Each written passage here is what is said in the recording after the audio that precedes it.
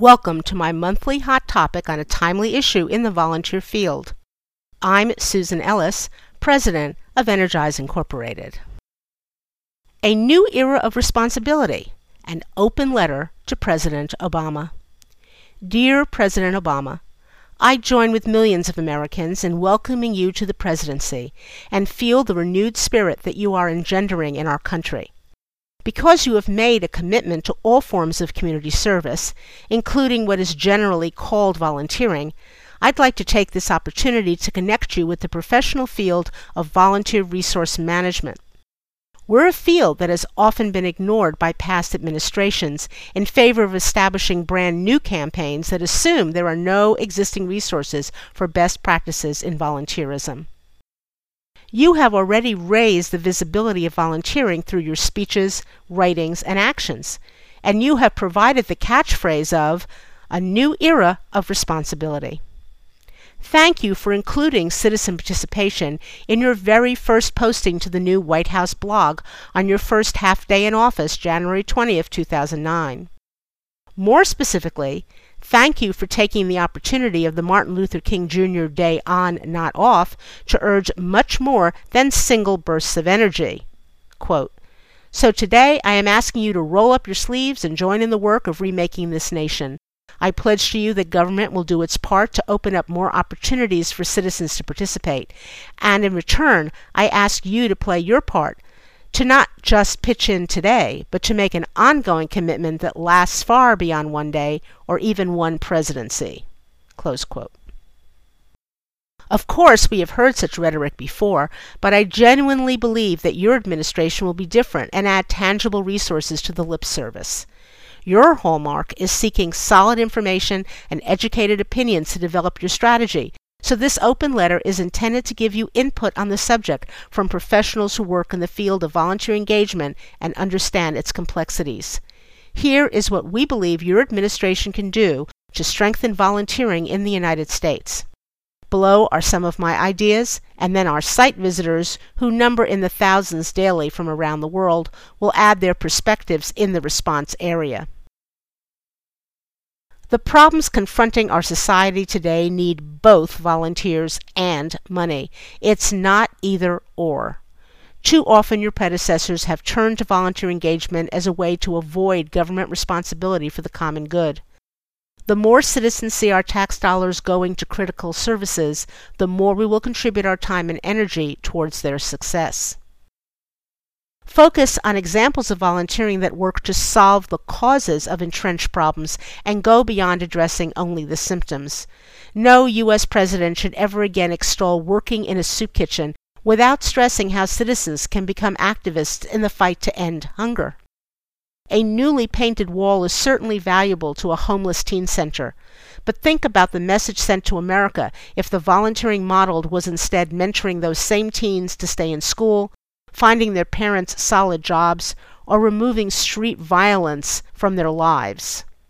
Volunteers are already engaged in all those actions too, even if they provide fewer photo ops.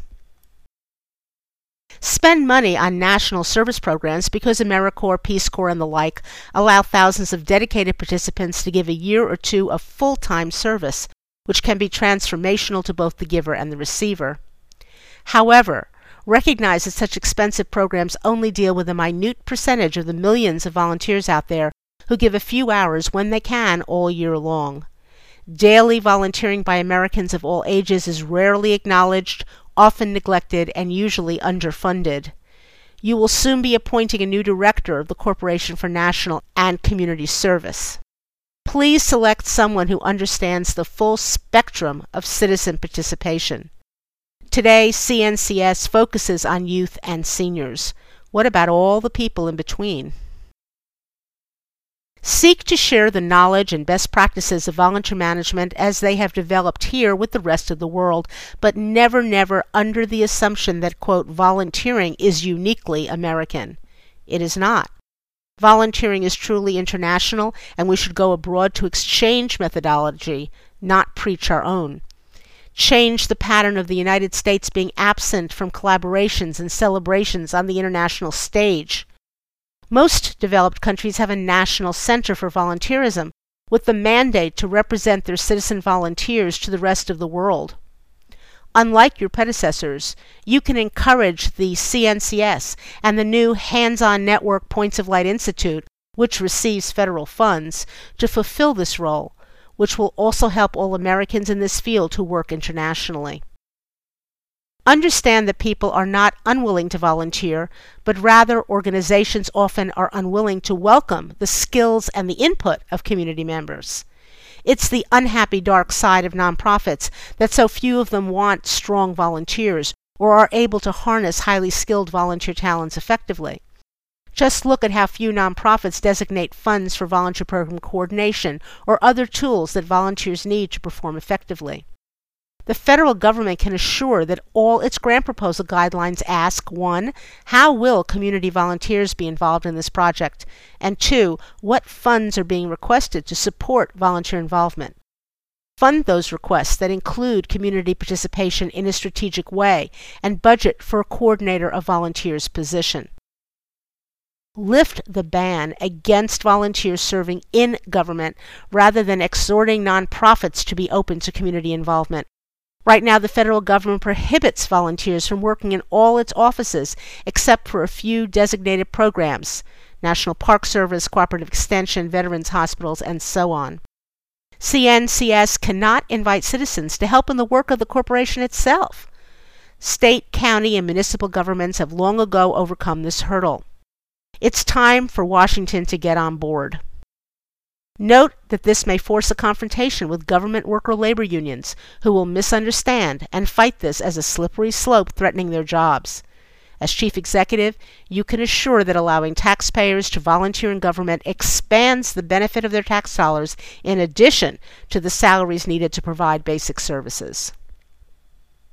Applaud that volunteers are active in all areas of society, way beyond human services.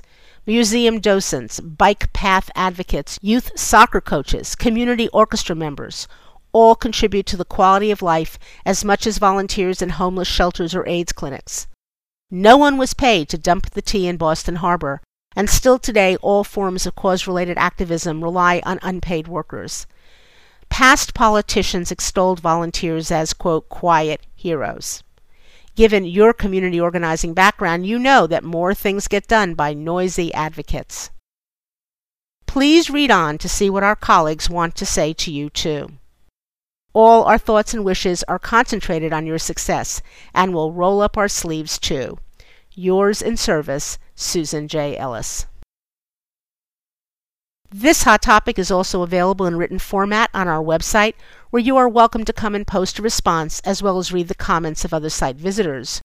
Go to www.energizeinc.com. Or you can respond to this hot topic simply by sending an email to webmaster@energizeinc.com. At our website, you'll also find an archive of hot topics from the last 10 years, as well as over 1,400 pages of free information for leaders of volunteers. Thank you so much for listening today.